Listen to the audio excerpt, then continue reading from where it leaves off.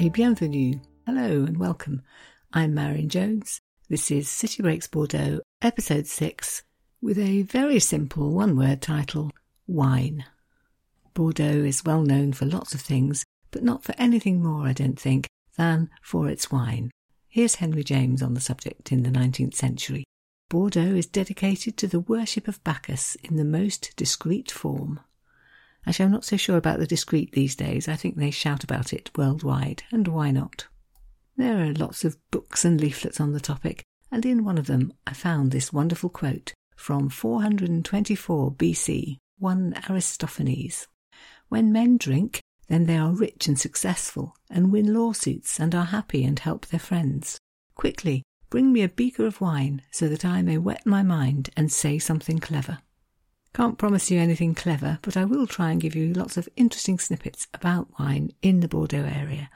A little history to set the scene, lots about where you can find out more, wine tours, museums, tastings, courses, festivals, all that sort of thing, and some quirky reads to finish. I've managed to unearth, I think it's 5 different books, which all have a very interesting take on this topic. Alors, on y va. Right, let's go. So, we are talking about the largest wine-growing region in France, somewhere where there are, I've seen different numbers, but let's go with 6,000 or so vineyards, and which produces between 5 and 600 million bottles every year. Most of that is red, about 90% in fact, and much of it, over half at least, is produced in family-owned businesses all around the area. And more than half of what's produced, 56%, stays in the home market in France. You could say really that from whichever angle you look at things, this area is absolutely steeped in wine, and has been for over 2,000 years. It was the Romans, as I think I mentioned in a previous episode, who brought the grape to the area and quickly discovered that it flourished there. And also that, because of the river particularly, transporting it elsewhere, selling it, was going to be easy too. So things took off. The Gauls did their bit. They invented the oak barrel. And then in the period known as the Dark Ages, not so much going on really, although I was amused to read in one history that, quote, a small part of the clergy maintained their knowledge of wine and passed it on. So, thank you to the clergy too. The first really big boom happened in the 12th century, thanks to the English king, Henry II, who married Eleanor of Aquitaine, thus establishing strong links between England and the Bordeaux area. He had the very bright idea of removing taxes on the sales of wine, which led to a massive increase in trade. The bonds were somewhat strained by the 100 Years' War between England and France, but even though less wine was going to England, it didn't really matter because it was becoming very, very popular in France, at the French court even. Louis XVI, for example, was said to enjoy Saint-Emilion wine with his meals. And alongside that, in 18th century France, various factors came together and meant a growth in the wine trade. New techniques, merchants more easily able to send their wine off to far distant places, growing very rich on the proceeds and building themselves lots of chateaux, many of which are still there today, and also the era when the reputation of French wine, particularly from this area, spread to America. Thanks largely to one man, Thomas Jefferson, who loved France, travelled all about there, spent time in Bordeaux, and talked about the wine that he discovered when he got home. He's known to have said, quote, by making this wine known to the public, I have rendered my country as great a service as if I had enabled it to pay back the national debt. There was a major crisis in the 19th century, when a plague known as phylloxera spread through the vineyards, destroying everything, solved only in the end by importing new plants from America which were resistant to the disease, and starting again. As for the 20th century, it was in 1935 that the first Appellation d'Origine Contrôlée was set up, AOC, the letters you'll see on lots of bottles, the body that set the standards and controlled everything from how grapes should be grown, how wines should be labelled, how they should be classified. But Bordeaux's dark years during World War II followed soon after, and the wine trade was very badly affected. Many of the chateaux were requisitioned by German soldiers. Most men of working age, many of whom would have worked in the wine trade, had been sent off to war. Equipment was difficult to get hold of, glass, corks, etc. The wine growers who were left were forced to distill part of their wine, often up to half the harvest, and turn it into fuel for the Germans. I came across the story of Baron Philippe de Rothschild, one of the big wine-growing families from the area, of course, who, being Jewish, was imprisoned by the Vichy government in 1940, and who, when he managed to get out, crossed the Pyrenees Mountains to join the Free French forces in England. So much then for a potted history. What about Bordeaux wine today? There are 5 main wine-growing areas around the city, all of which have names that you might recognise from bottles.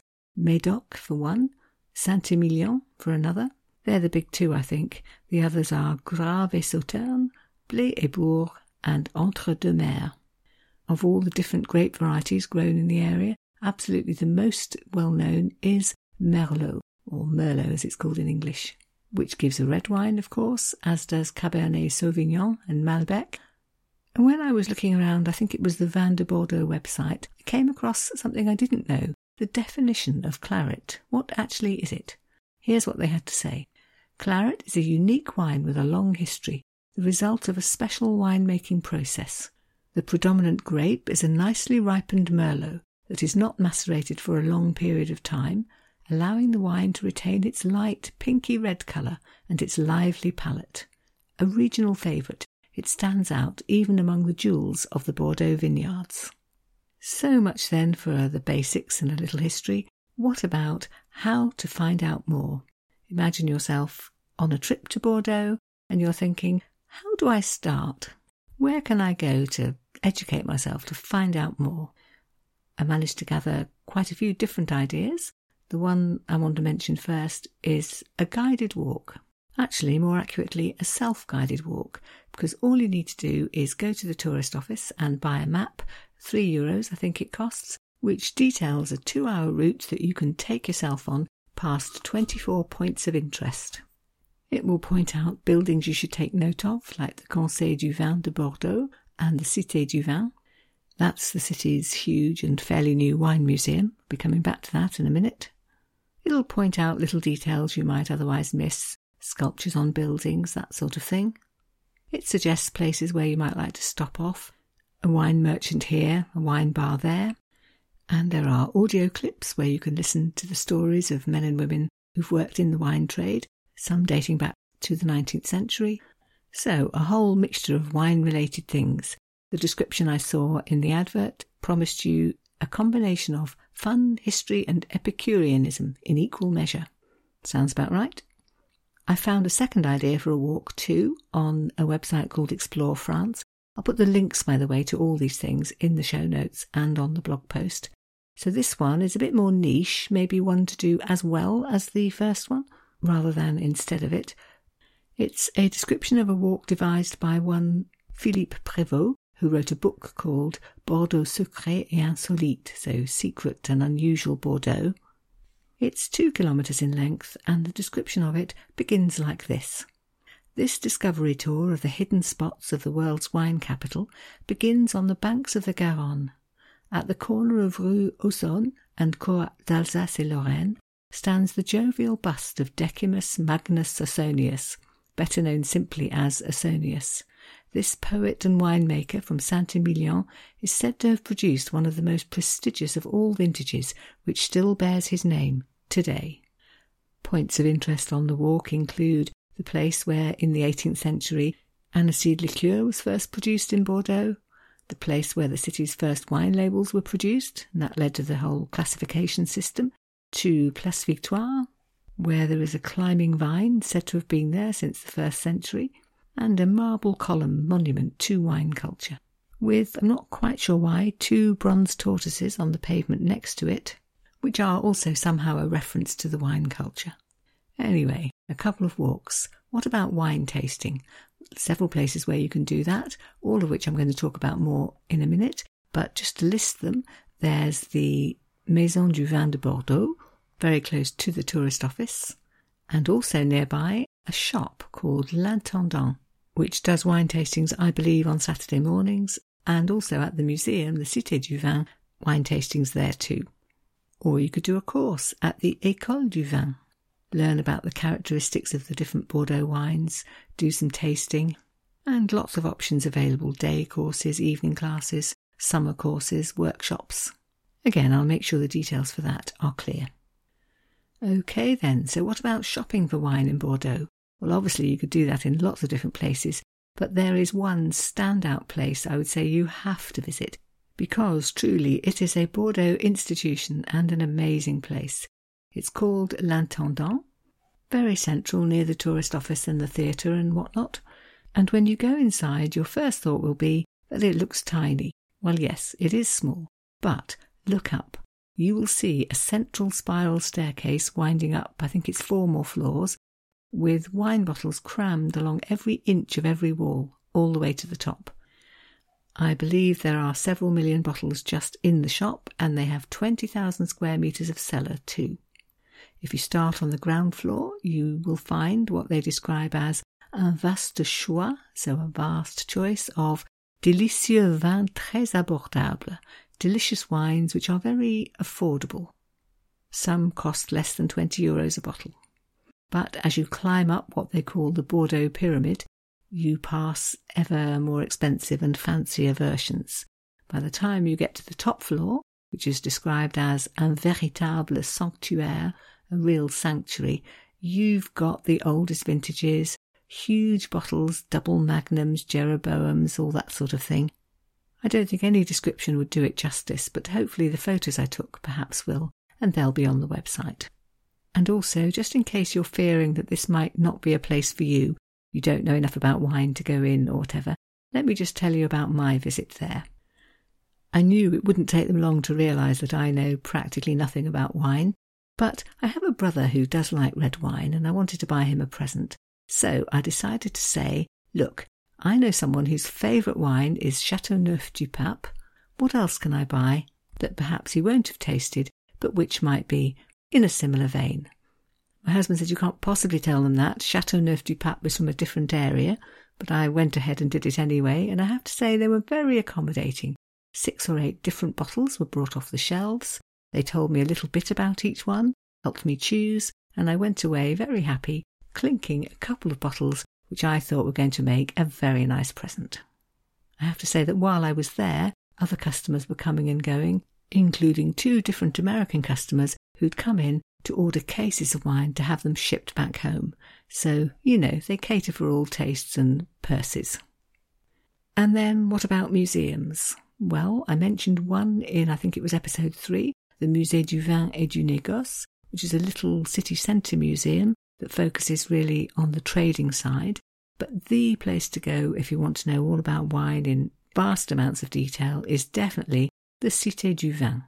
It's the standout building up the river from the Chartrons area, just up by the Chaban-Delmas Bridge, built to look like a wine decanter sitting along the river. And it's massive, comprehensive. A focus on Bordeaux wine, certainly, but very much worldwide in its attitude too, and covering every topic you can imagine, from the history to wines around the world, the production, spin-off topics like wine in cinema and in religious imagery and all sorts. Every kind of way of telling you the information. Displays, pictures, films, little videos of interviews with wine growers, lots of detail about the various wine routes, an area called the Buffet of the 5 Senses, where you do all this sniffing and answering questions, and eventually winding you up onto the top floor, where the price of your ticket includes a glass of wine. Of course, there are masses to choose from, and yes, they will help you decide if you don't really know what it is you want. And then you can take it out to the area around the top of the building, where there are panoramic views down to the river and off to the city centre. So a lovely way to end. I would suggest if you want to take it seriously, you need to allow half a day really, at least, to spend in that museum.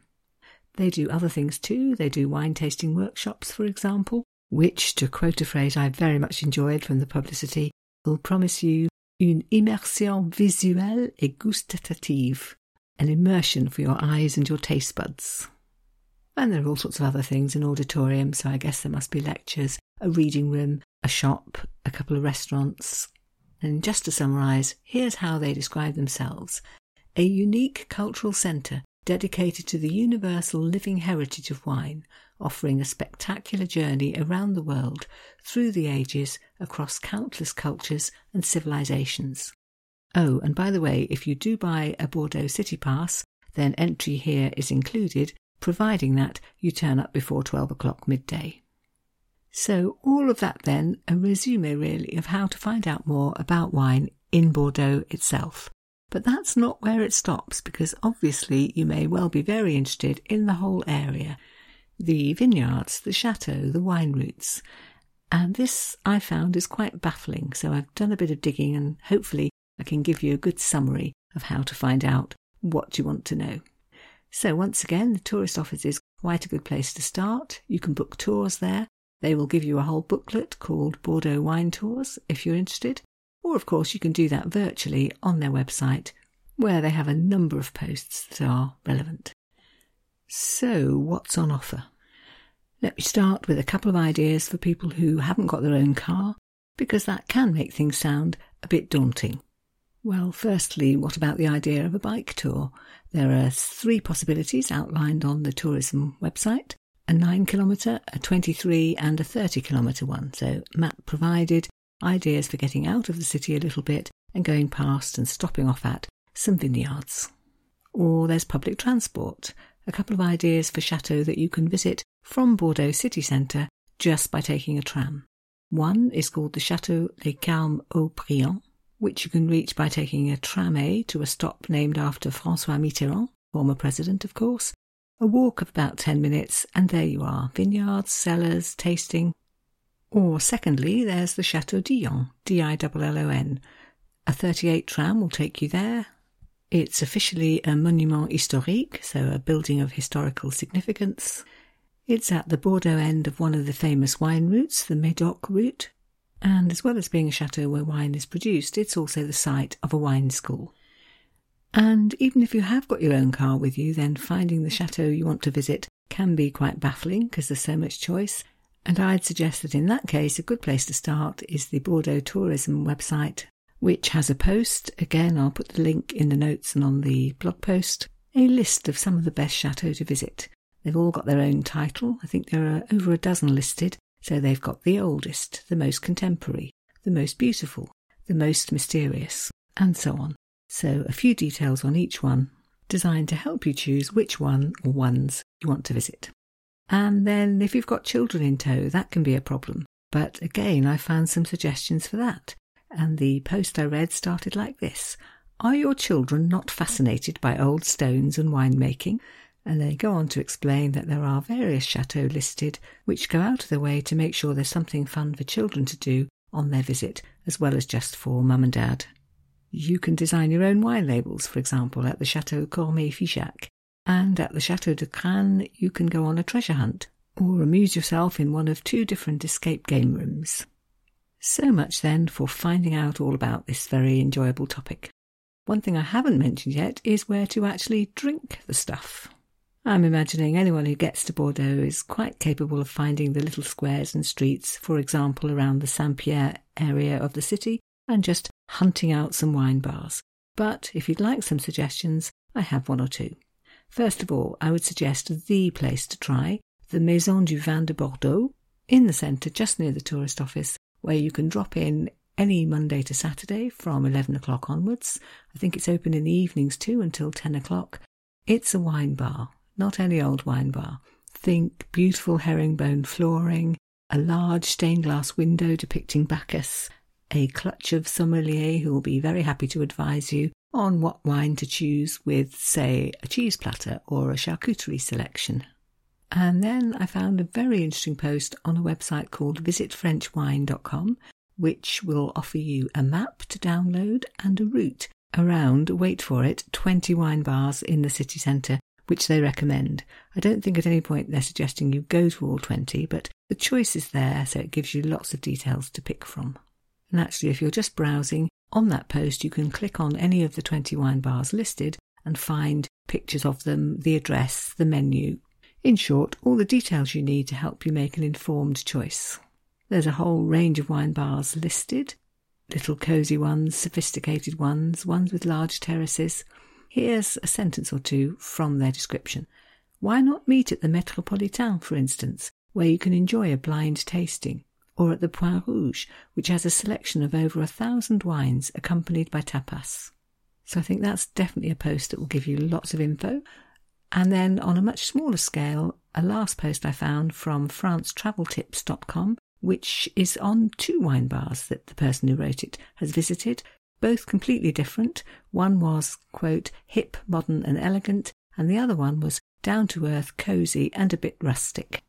Consult the post to get the titles of the 2 bars they recommend, along with lots of pictures and a description of what's on offer. Here's a little quote just to give the flavour. This bar is very unpretentious, maybe even rustic, with wine barrels and wooden stools throughout the small bar. It feels like a place where locals would hang out. And on the topic of drinking wine in Bordeaux, I really ought to also mention that there is, of course, a major wine festival there. It's held at the end of June. I think the dates for the 2024 one are June the 27th to the 30th. They have their own website too, and that makes it clear just what an absolute range of goodies there is on offer.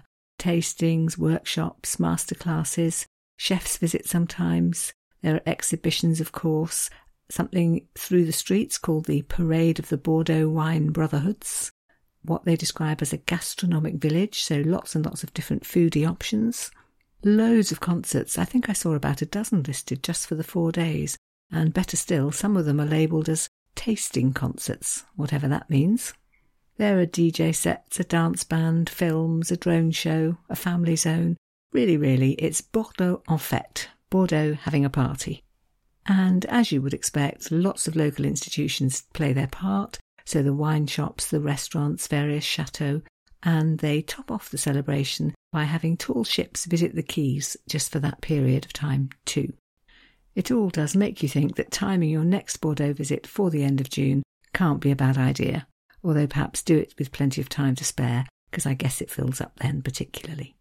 There's also a second wine festival, 2 days in October, Chartrons Wine Fest. So Chartrons is an area of the city, between the centre and the Cité du Vin, roughly speaking, and the festival held there in October is called the Fête du Vin Nouveau et de la Brocante.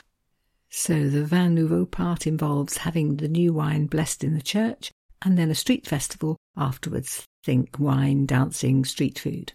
And the Brocante part refers to antiques, because this is an area of the city which is specialised in antiques.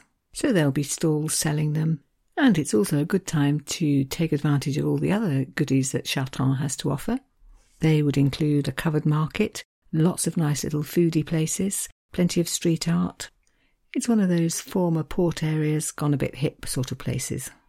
And then finally, I wanted to end by mentioning 5 different books which I'd recommend, all linked to wine and Bordeaux, most of them a little bit quirky, and which between them give all sorts of ways of finding out more about the fascinating subject of wine in Bordeaux and the surrounding areas.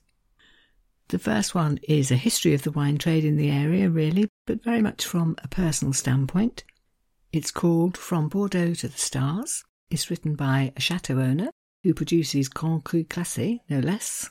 And it's all about the history of the wine trade in the city, particularly over the last 50 years, including the crisis which hit them in the 70s and how they recovered. And it's billed as a family history and a personal journey. If snippets from an anthology are your thing, then I know just the thing, a book called Bordeaux, Tales from the Greatest Wine Region by Jane Anson. So it's full of articles and extracts by wine writers past and present, featuring lots of big names from the wine trade, but also some rather more surprising people, Samuel Pepys, for example. A very unusual book I came across is called Billionaire's Vinegar, wonderful title, by Benjamin Wallace. It's a factual account, the story of an intrigue, a scandal if you will, that hit the Bordeaux wine trade quite dramatically and began in 1985 at Christie's auction room in London, when a bottle of wine, a 1787 bottle of Château Lafite Bordeaux, which was said to have been owned by Thomas Jefferson, was sold for $156,000. Suspicions followed that it wasn't what it was said to have been. 2 decades of inquiries and investigation followed, All sorts of colourful characters are involved. To quote from the book's jacket, "Pursuing the story from Monticello to London to Zurich to Munich and beyond, Benjamin Wallace also offers a mesmerising history of wine, complete with vivid accounts of subterranean European laboratories where old vintages are dated, and of Jefferson's colourful wine-soaked days in France, where he literally drank up the culture." It reads a little bit like a thriller as the author unpicks the history of this bottle, but there are all kinds of other snippets in it too. For example, descriptions of Thomas Jefferson's visits to the city, how he made a day trip out to a chateau, how he visited the Grand Théâtre one night, and descriptions too of what the city was like in those days. So we're talking May 1787. Here's an extract. "The place was booming. White stone mansions for the ascendant class of lawyers and merchants were going up in the commercial core. Along its fringe the city was sprouting fresh streets. Bordeaux was now among the loveliest and most prosperous of European cities. 7 years before Jefferson arrived, Europe's grandest new theatre had been erected here, a neoclassical edifice fronted by a majestic portico with 12 soaring Corinthian columns." The story of the wine bottle is unpicked detail by detail. So here, for example, what happened to the bottle shortly after it was auctioned at Christie's. Quote, "The bottle's ill-starred journey had begun in late 1987, when Farr Vintner's partner, Stephen Browett, flew from London to Munich. Hardy Rodenstock met him at the airport with the 1787 Margaux, and Browett flew straight to Manchester, where he handed the bottle, tucked inside a tennis bag, to Tim Littler, who had agreed to buy it for £37,000. And then, a little later, this. The standard Whitwam's markup was 100%, and the bottle was listed in its February 1988 catalogue at £75,000. No sooner had the catalogue appeared than Littler thought, what's the point of selling the second most expensive bottle of wine in the world? The Forbes bottle had gone for £105,000. In the next Whitwam's catalogue, which came out that September, Littler upped the price of his bottle to £125,000. And it's chock full too of all kinds of details about wine tasting and wine appreciation. For example, a description of something called the wine aroma wheel, which was invented apparently in 1990 and gave a set of vocabulary for describing wines. Nearly 100 words in total, including, quote, "Pineapple, melon and banana were examples of tropical fruit flavours, which, along with citrus, berry, tree fruit and dried fruit, made up the fruity family of aromas. Wet dog, burnt match and skunk were examples of sulphur flavours, which, along with pungent and petroleum, form the chemical family." I have to say, I found it all absolutely fascinating. And fourthly, what about this one? The Complete Bordeaux Vintage Guide, 1870 to 2020, by Neil Martin. So it goes through year by year, 150 years of vintages, assesses the wine from that year, and gives interesting social and historical context to go along with it. Names events and milestones from each year, for example. On the Amazon review, I noted that these cultural phenomena ranged from Sherlock Holmes through Casablanca to Beyoncé. And in a review of the book by Victoria Moore, who's the Daily Telegraph's wine correspondent, and therefore definitely knows what she's talking about, there's a reference to what the author wrote about the 1945 vintage. And she quotes a little extract which illustrates how the quality of the wine and the history of the period are all intertwined and explained in the book. As it happened, 1945 was a vintage year for Bordeaux wine, and an elderly lady who was a chateau proprietor at the time described this wonderful drink as follows.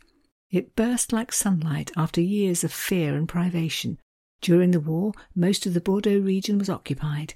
Many chateaux were requisitioned by German troops and food was scarce.